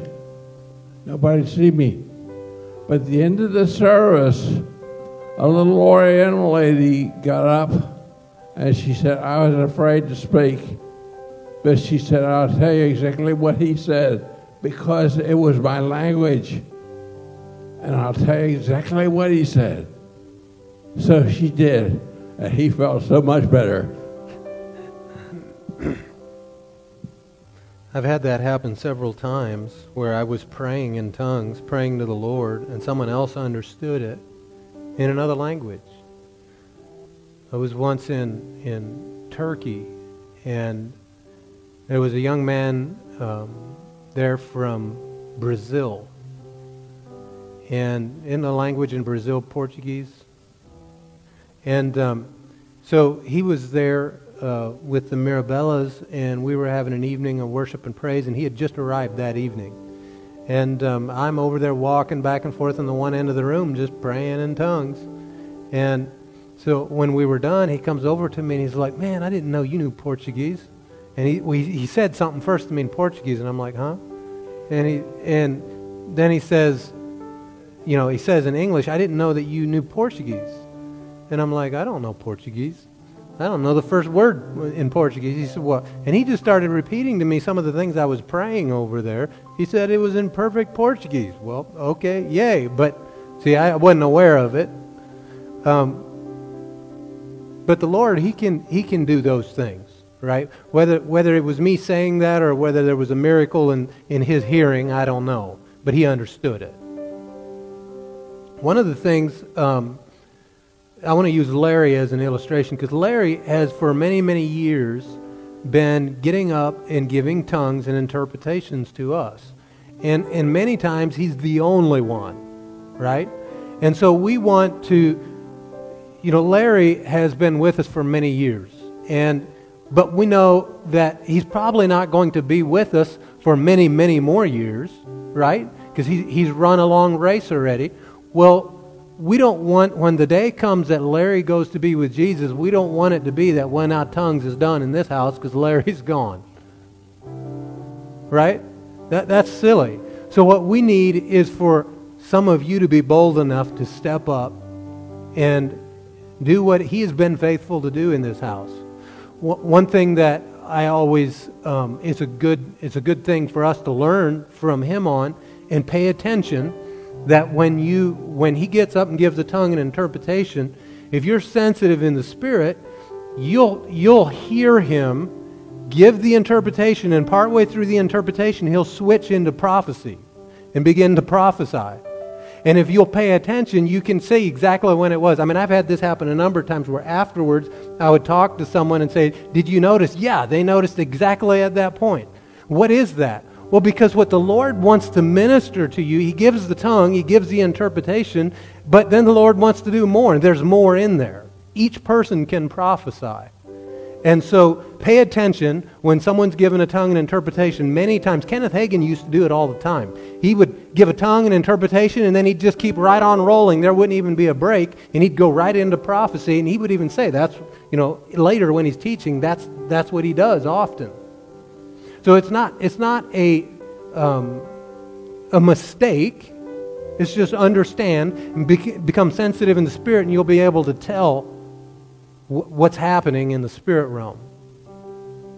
Oh, breve, Kishada, Loya na moya casigno, Yaninise makasiando dvikiasuti. Nani bukwaria. You know, you're my children. You have been adopted into the family. I'd love to take you home right now to show you my beautiful earth and the mansion that I have prepared for you. But there's too much work to be done. Too many souls come into my kingdom. But you can reach somebody else. You can reach somebody that nobody else can touch. We need to learn to be obedient. We learn to know the still small voice of a living, healing, loving, caring God who cares about all people, who died for all people. He gave his son as a living sacrifice for you. But you are part of his family. You are part of God's children, called to live and love and serve him, called to be a light in a dark place. We all have different places to go. We all have different things to do. We all come in contact with different people. But God loves them all. But he wants to use each one of you and the giftings that he has placed in you, whether it be here at church, tending the children, whether it be giving a word, whether it be singing, whether it just be praising God. Because he is well worthy of praise. He is a magnificent God. Awesome, holy, and mighty, way beyond our comprehension as a human being. But he loves you. He loves each one of you. And he prepared you. He made you in your mother's womb. He has a plan for your life. He has a calling on your life to be a witness of his love for you, for each and every person. But we have a free choice, you know. Who will we serve? Who will you serve? Who will go out with the love of Jesus Christ for a world that needs to know my love? Anybody else? Just remember, it's not about you. Come, Shane. It's not about you. It's what the Lord wants to do to those around you to build them up. Right here, get him them. So I'm sitting there, and I feel like the Lord's stirring me up to share something, and right before Larry shares, I'm like, okay, do I do this now? And I'm like starting to get kind of nervous, and I'm like, okay, maybe this is just me. And then all of a sudden, he shares the word, and I'm like, okay, I'm seeing how this is kind of playing into what the Lord was stirring me to share. So I don't know how many of you were here. I think it was the first time we were actually in this building, and I had actually given a tongue. It was the first time in my life I had ever given a tongue and then given an interpretation. And I had multiple people come up and say, what was that like? What was this? What was that? And listen, it was simply me asking the Lord, saying, I want you to use me, and then yielding. And I've had this sense that, and I'm not, here to point anybody out. This is not any of that. I have had a strong sense that in our church, there are people that are not walking in the roles that God wants them to walk in. Because every time that this opportunity opens up here, I just, and maybe it's me, I don't know, again, judge this. This is what I'm asking you to do, judge this among yourselves. But I sit there and I just feel like there's somebody who has a word that God wants to use that person, but they're sitting here like, oh, I don't know if I can do that. Oh, no, that can't be me. Oh, it's this, that. God wants to use the people that are the least likely for the circumstance, because that's the people he can place his glory on. Those are the people that he wants to use, because they're not, I can speak in front of people, okay? Like that's a gifting God has given me, and I'm comfortable in that. God also uses me for things that I'm not comfortable with, because that's where his glory shines. Just like anybody in here who feels like, oh, I couldn't do that. Well, yeah, that's probably where God's going to use you, because it's not in your own strength. And I believe that there are people in here that have a strong gifting in this area of giving tongues and interpretation and stepping out in the Spirit, that all you have to do is when you're in that place of being uncomfortable, close your eyes and say, Father, I trust you. And then take the step, regardless of what it looks like. We love you, whoever it is, whoever God's speaking to, we love you, and this is a safe place. He could tell you, he and I have had conversations about outbursts that I've had just trying to trust the Lord, and it's not a scary thing. There's a boldness that comes out of obedience to the Lord that will absolutely change your life, and not just your life, but lives of many others. Good, thank you. Hey, look, I'd like to quit and dismiss, but we're not done yet. There's something there, so... You know, when you gave that tongue, Shane, the first time that we were in this building, because we were actually having a meeting here, and I was letting you guys know as the ministry workers that we're gonna move here. And that night before I came, I was taking a shower, and the Lord told me that when I get to this certain place in my delivery, that there would be a tongue and interpretation. And so we came, and I came to the meeting, and Larry wasn't here. And I was like, how dumb am I, right? But I'm like, oh, I guess it won't be tonight, huh? And I got to that spot in my delivery, and I paused to shift into the next thing, and Shane raises his hand and says, I've got something. Okay, and he goes off in a tongue and an interpretation. It was beautiful. But the point is, you know, the Lord, bless God, He uses Larry, right? But He wants to use you too. So thank you for being obedient that time and being bold enough to, hey, what's the worst that's going to happen? Is you're going to mouth off in a tongue and no one gives it an interpretation, so what are we going to do next? Drag you out to the parking lot and stone you. No. We're just going to be like, okay, well, we won't go any further and do any more tongue until we have an interpretation. It's not hard. It's simple. Yeah, it's fun to be used by the Lord. You have something to say? All right, get him the microphone. One thing the Lord, even throughout the years, is fasting.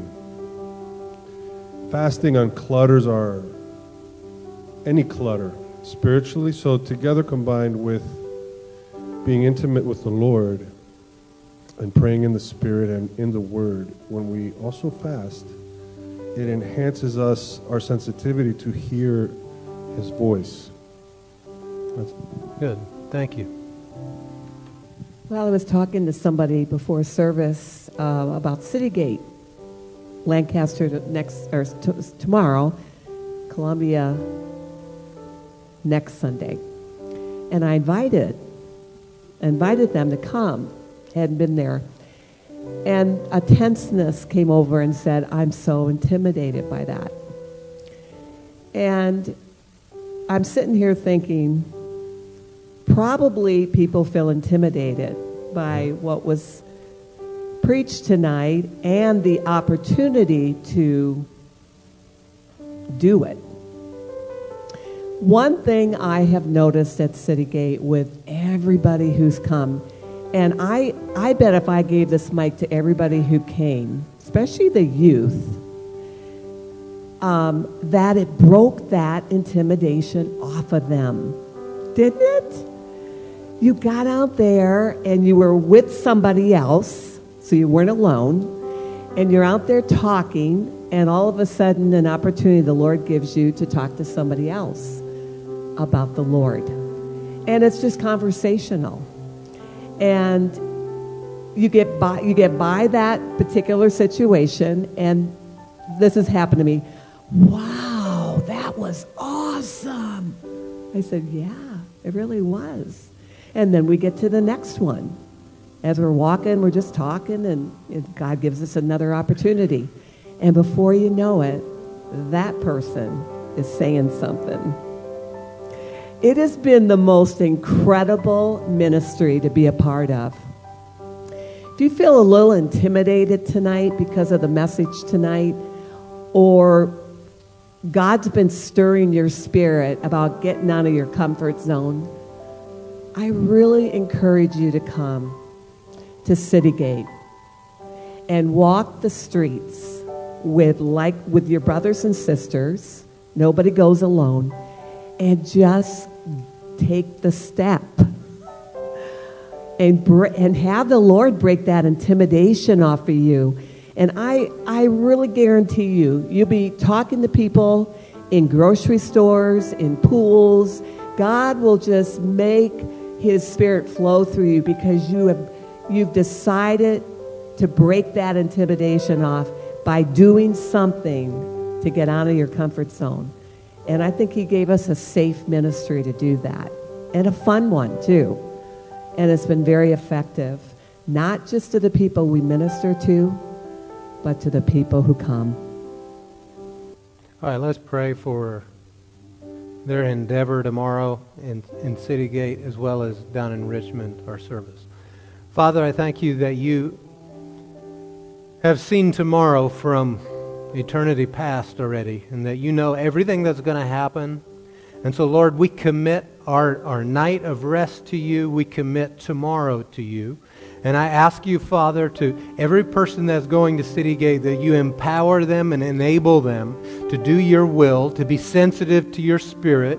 Lord, bring people into there to encounter them, that they would be able to minister your love and your truth and to preach the gospel. Father, we're asking for souls to be saved, for people to come into the kingdom, for deliverance. Father, we're asking you for freedom to be delivered to the captives as they come tomorrow. I thank you for this, Father. I ask you to put the right words in Shane's mouth as he shares. Cause him to speak as the oracles of God. And I bless you for it. Father, we also lift up our service in Richmond to you, and I ask that you would, every person ministering and serving, that you would give us a special grace to minister to you according to your will, to minister to the people according to your will, and that you would be glorified above all else. Thank you for safety for all of our teams that are going out tomorrow. We bless them and we call them back home safely again in Jesus' name, and amen. All right, one way that we love God, praying in tongues. It keeps us in the love of God and by loving each other.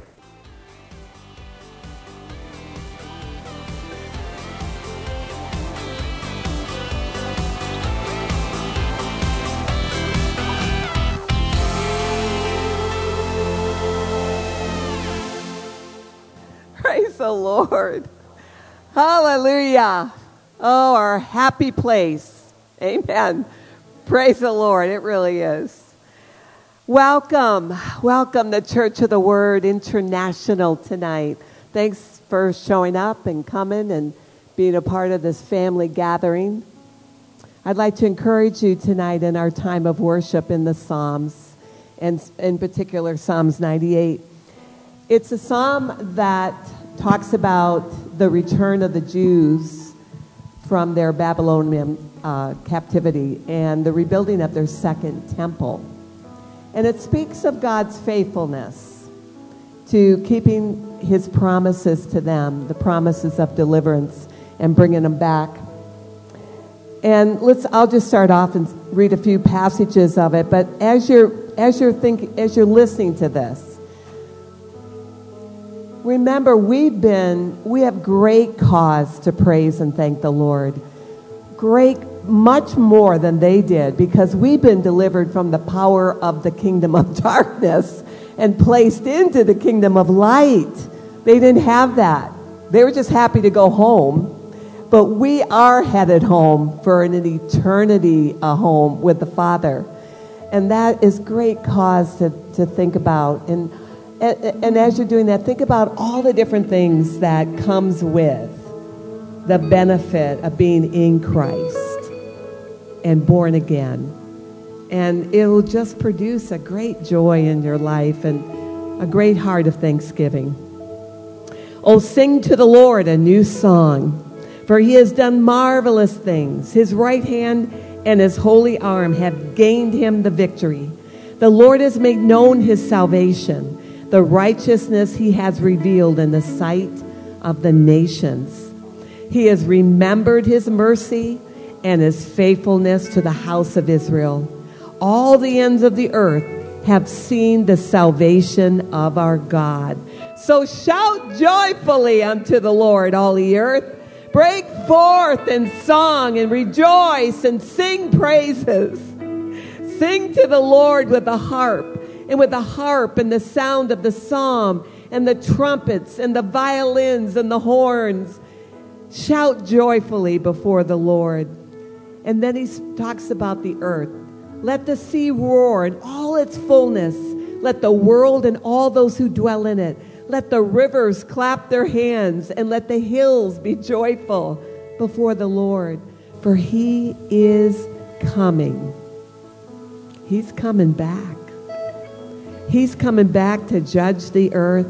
With righteousness he shall judge the world, and all the people with justice.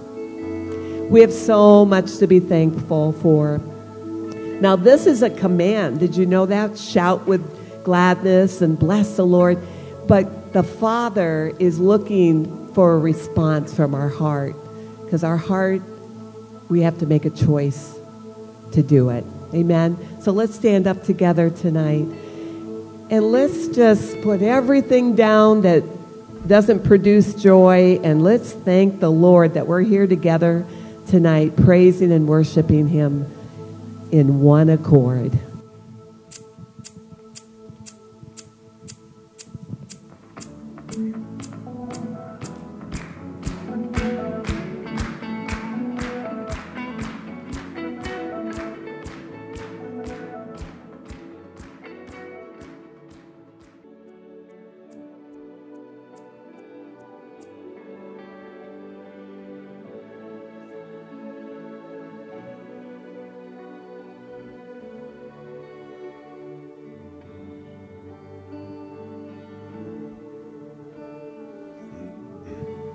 Father, we just declare you are holy. Let's just lift up our hands right now to the Lord. Just tell him with your own mouth, you are holy. I worship you, Lord. I exalt you, Lord. Your faithfulness is eternal. You are worthy of all our praise. Father, I bless you. Thank you, Lord, for being merciful. Thank you for being full of compassion. Thank you that you watch over your word to accomplish it and perform it. And we worship you, Lord.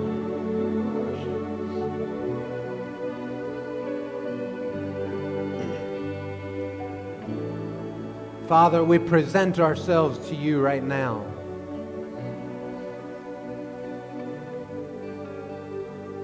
And I thank you for the blood of Jesus. The blood that has made all the difference, that has brought us into a new covenant. Thank you, Father, that you gave us authority in the name of Jesus. And we use that name right now. The name of Jesus. And by the name of Jesus, I bind every demonic spirit and assignment that has come against the people of this house. I bind it. I break it in Jesus' name. You have no rights here. This is a Holy Spirit zone. These people are set apart for your service, Father. And we exalt you. We run with you. We praise you all day, every day.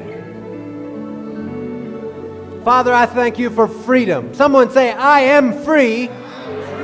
For the Spirit of the Lord has made me free. Thank you, Father, for freedom. Thank you, Father. Lord, I ask for an infilling of your Holy Spirit right here, right now, in this house, Lord, that you would come within and upon us by your Spirit. Cause our eyes to be open to see things that we haven't seen before. Cause our memory to be refreshed with things that you've taught us in the past but that we've let go of or forgotten. Father, I ask you to open our ears to hear clearly. Open our spiritual ears and eyes to see and hear plainly and clearly as you would have us to see and hear. And let's say this to the Lord. Say, I yield to you fully. I surrender my will to yours. Have your way in me and through me. In Jesus' name. Hallelujah. You know, the Word says that if you submit to God, it's in that authority and in that place of submission that you can resist the devil, and the devil will flee from you. From you, because you stand in his authority. Did you know the devil doesn't know the difference between you and God when you're standing in his authority? And he has to flee. Because he's not the equal opposite of God the Father. He's not even a close second. Right? He is far removed. In fact, in Isaiah, I think it's in Isaiah, it's somewhere in the Bible, and I can find you the reference later if you need it. But in Scripture, it tells us that the day is coming when the kings of the earth are going to look on the enemy, the devil, and say, is this the one that the whole world was terrified by? Really? Is this it? He's not what he's cracked himself up to be, I'm telling you. And we have the victory in the name and blood of Jesus, and in that authority, we're going to walk in it all day, all night, every minute, every second of the day. And should you find yourself in a place where you're not walking in it, just run back to the throne room where there is help for you in this moment.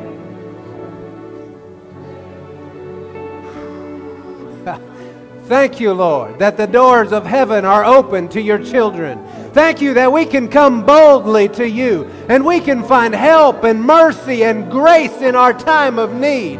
We rejoice in you, Lord. Thank you, Father, for relationship with you.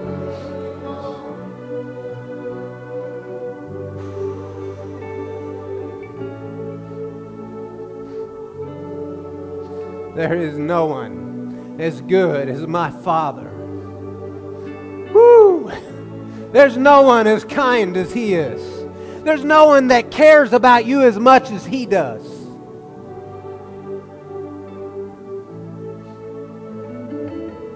The Word says that no one can snatch you out of the Father's hand. No one can snatch you out. Aren't you grateful that you're sealed in the Holy Spirit? You have something? You grab one. Well, I thought I was going to share this before I got up to do the tithe, but same spirits from both of us, because I had my heart stirring during worship. And I just feel like there's some things the Lord wants to minister to His people tonight. Because I look out at all of y'all, and I know of situations, I know of battles, I know of disappointments and heartbreak and things that have happened in some of y'all's lives. God wants you to know He sees you. He loves you. Yes. He is so for you. And if you'll just point your face towards Him, He'll carry you through this.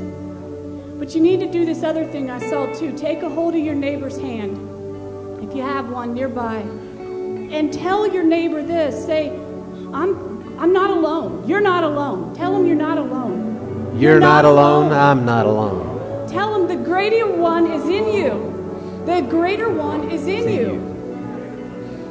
The greater There's strength one in is unity. In Family, you're not alone with what you're going through. Yeah, that's right. Your situation might look different than the next person, but there's people in here that are fighting the same good fight of faith and have had some challenges. Love on one another. And now I just declare the peace of God, the peace of God over this place. I declare the wisdom of God for situations over this place. I plead the blood of Jesus over these people. We're coming up. We're the head and not the tail. We're coming over this thing. We're going through stronger. We're going through stronger because of you in us, Lord. And I thank you that every need, every situation, that you meet them where they're at, that you carry them through, that they know exactly where to go, where to turn, and that you just provide the comfort and the peace of God that they need in their lives right now, because you love us. And we are just so grateful to be your family, to be your children. I thank you for it, Father. Thank you.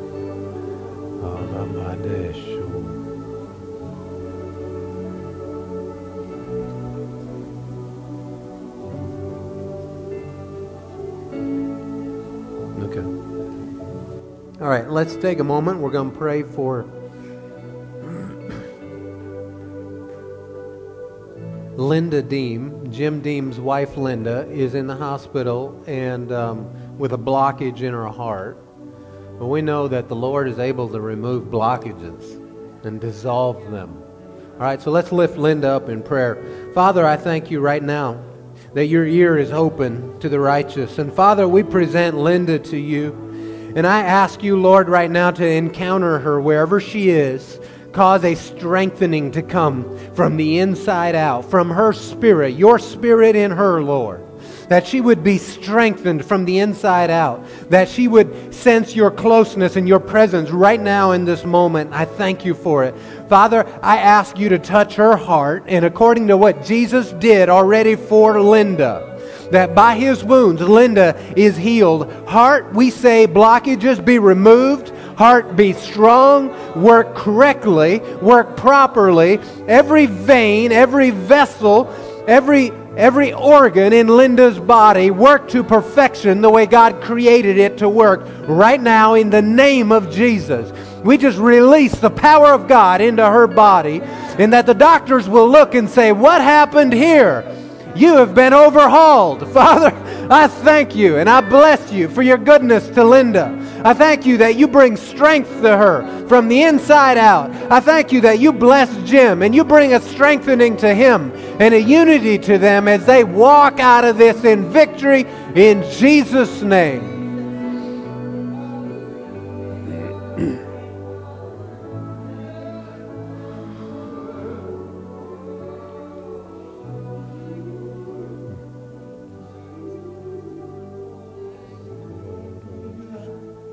Lord, I lift up Josiah's family and friends to you. And Lord, that tomorrow as they celebrate his life, that you would be near and dear to every person that's there. That your Spirit would comfort them in a way that goes beyond understanding and compare. Lord, I ask that more than anything else, that people would recognize and understand that you are good, that you are faithful, and Lord, that you long to have relationship with them as well. Thank you, Lord, that you bring in those moments where they experience grief, that in those moments, Lord, that you would just comfort them by your Spirit, cause memories and anticipation of future times together to be refreshed to them. In Jesus' name, and amen.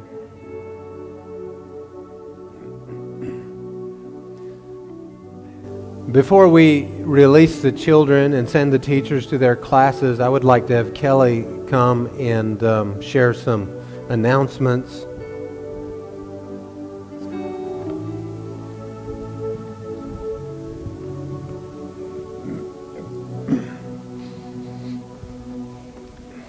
Well, good evening. We are starting a new school year, which means we have some changes that go along with that for children's ministry.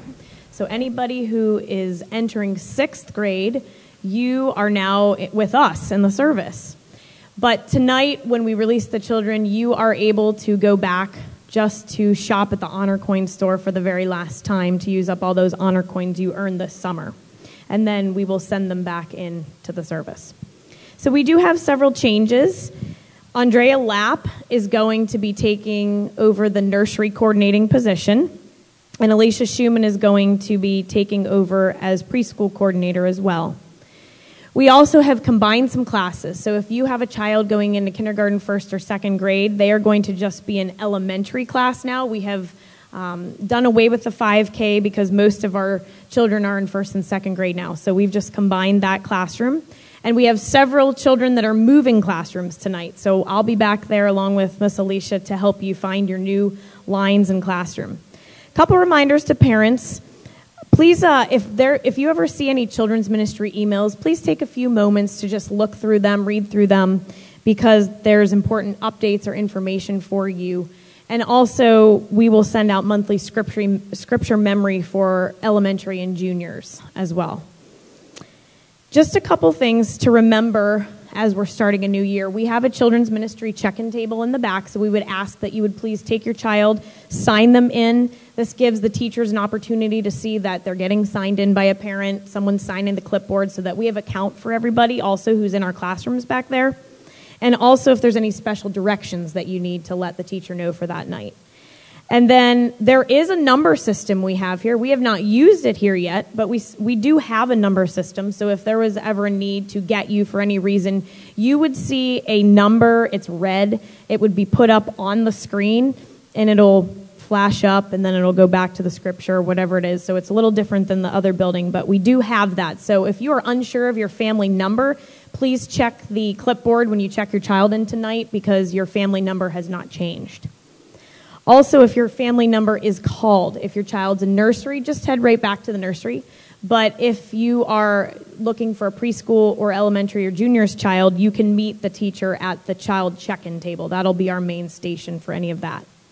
And then just a reminder that if we have a service where we have worship in the beginning, then we will be, at the end of the service, you will be able to go right back to where you dropped your child off. We will have all the teachers bring them back to the lines that you had dropped them off in, and you can pick your child up there if there is no worship at the end of the service. But if it's usually how we do it, with a few songs in the beginning and the rest of the worship set at the end, then they will be dismissed to you in the sanctuary. Is it? Thank you, Kelly, for leading our children's ministry department so diligently. Yeah. I need to do one more thing. I need to be obedient to the Lord. He wants me to read a psalm to you, and one that probably many of you have memorized in the past. But as I read these words to you, I want you to listen to them and let them go down into your spirit and touch your soul, and that they will strengthen you, they'll encourage you. My soul, bless the Lord, and all that is within me.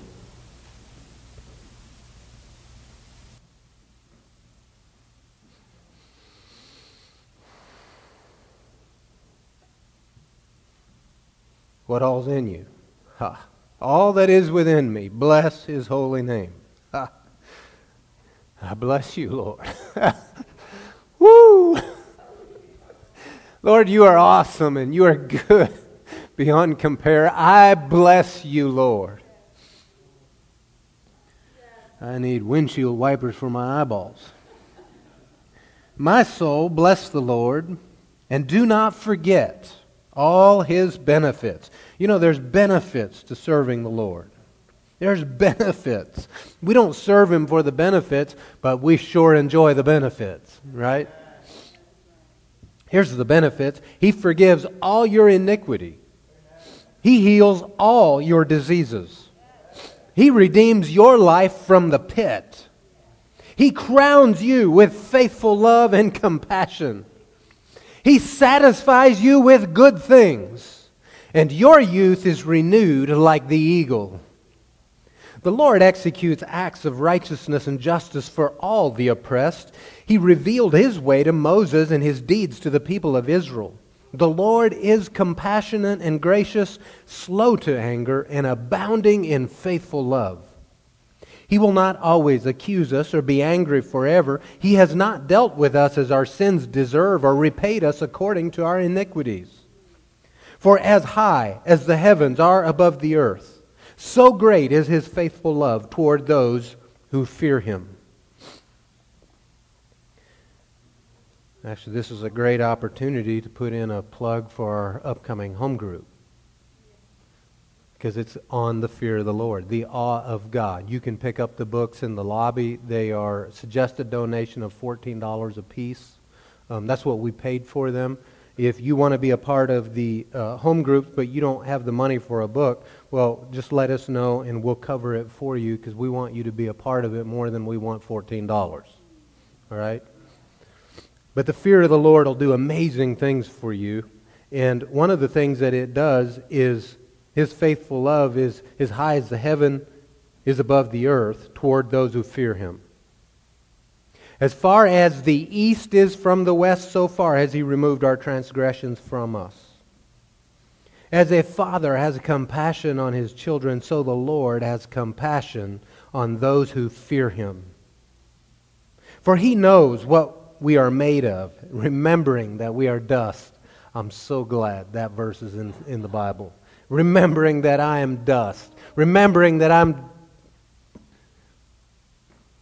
haven't reached that glorified place yet that we will all experience.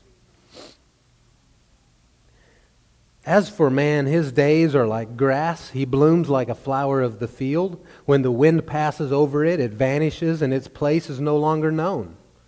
But from eternity to eternity, the Lord's faithful love is towards those who fear Him. From eternity to eternity.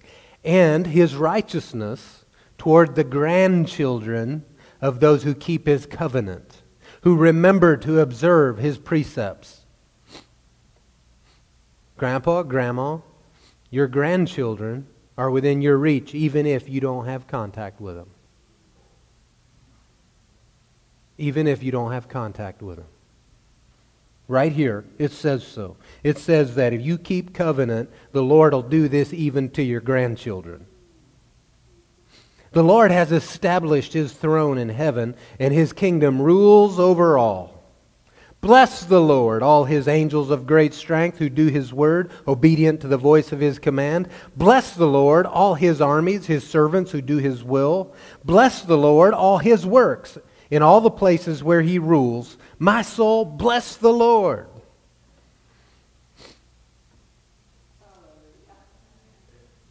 Amen. Bless the Lord. Be like Karen. Bless the Lord. How do you bless the Lord? Well, you do it with your tongue and with your mouth. You make noise and you say, Lord, I bless you. You're awesome. That's how you bless Him. You tell Him of His goodness. You remind Him of your love for Him. It's not that He forgets, but He loves when you say it. You know, if you're in a romantic relationship with someone, whether you've been married for a long time or you've just started that, you like to hear the other person tell you that they appreciate you, that they love you, that they don't take you for granted, that they value you. That ministers to you when your loved ones do that. Even not in a romantic relationship. I'm brother to brother and sister to sister, right? It ministers to you. What? It ministers to the Lord when you tell Him that. You say, God, I love you. It ministers to Him, right? All right. I love you. And it's time to send our children to their classes and the teachers to their places. While they're going, let's take a couple minutes and greet each other. And introduce yourself if it's someone new. And if you've met them before, pretend you haven't.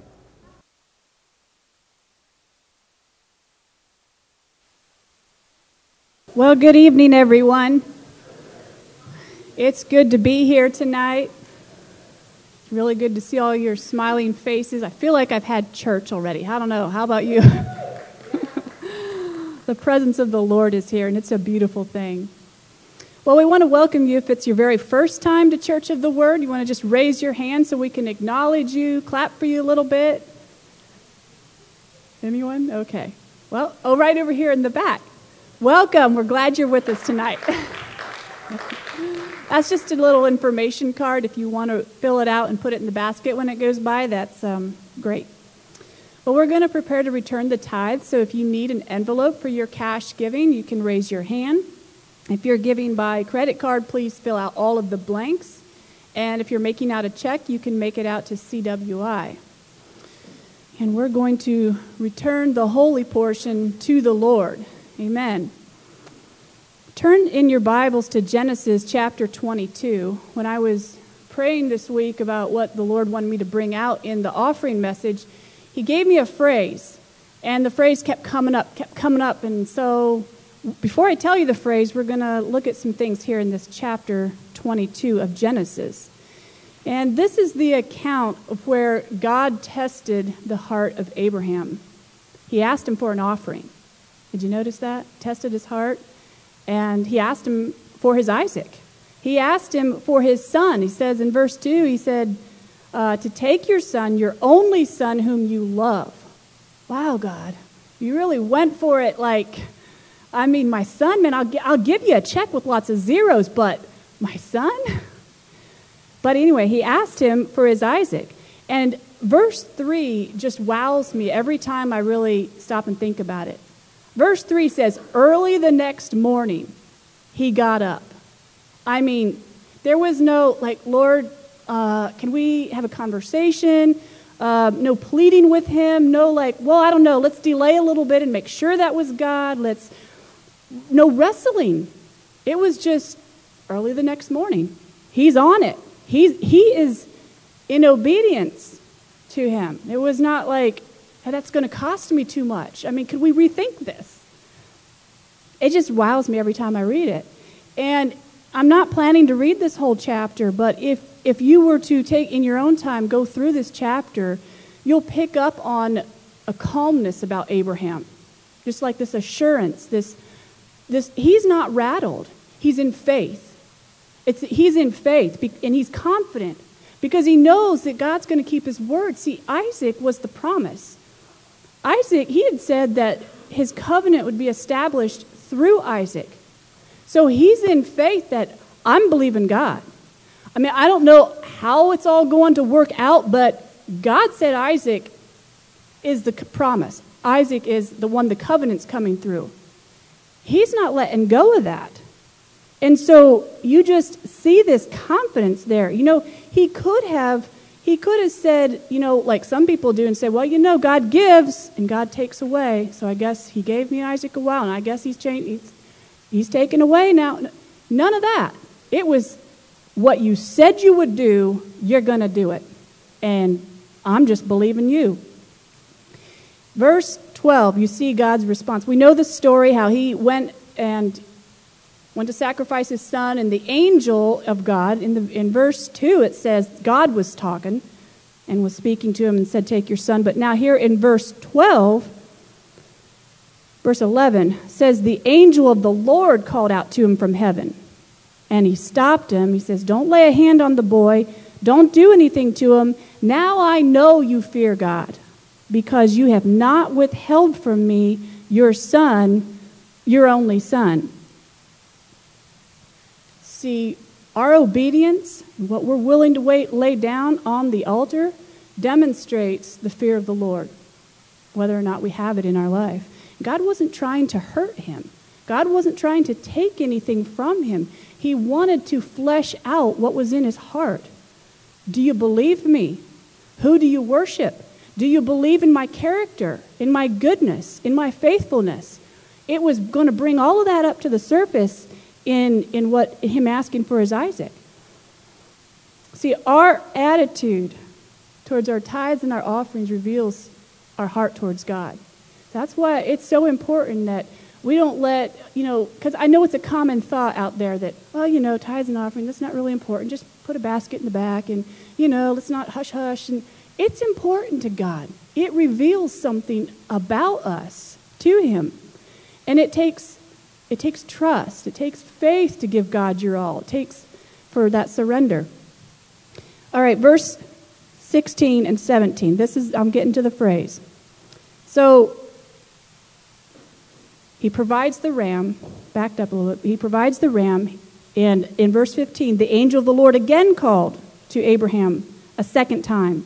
And he said, I swear by myself, says the Lord, that because you have done this and have not withheld your son, your only son, here's the phrase, in blessing, I will bless you. And in multiplying, I will multiply your seed. But But the phrase, in blessing, I will bless you, kept coming up. In blessing, I will bless you.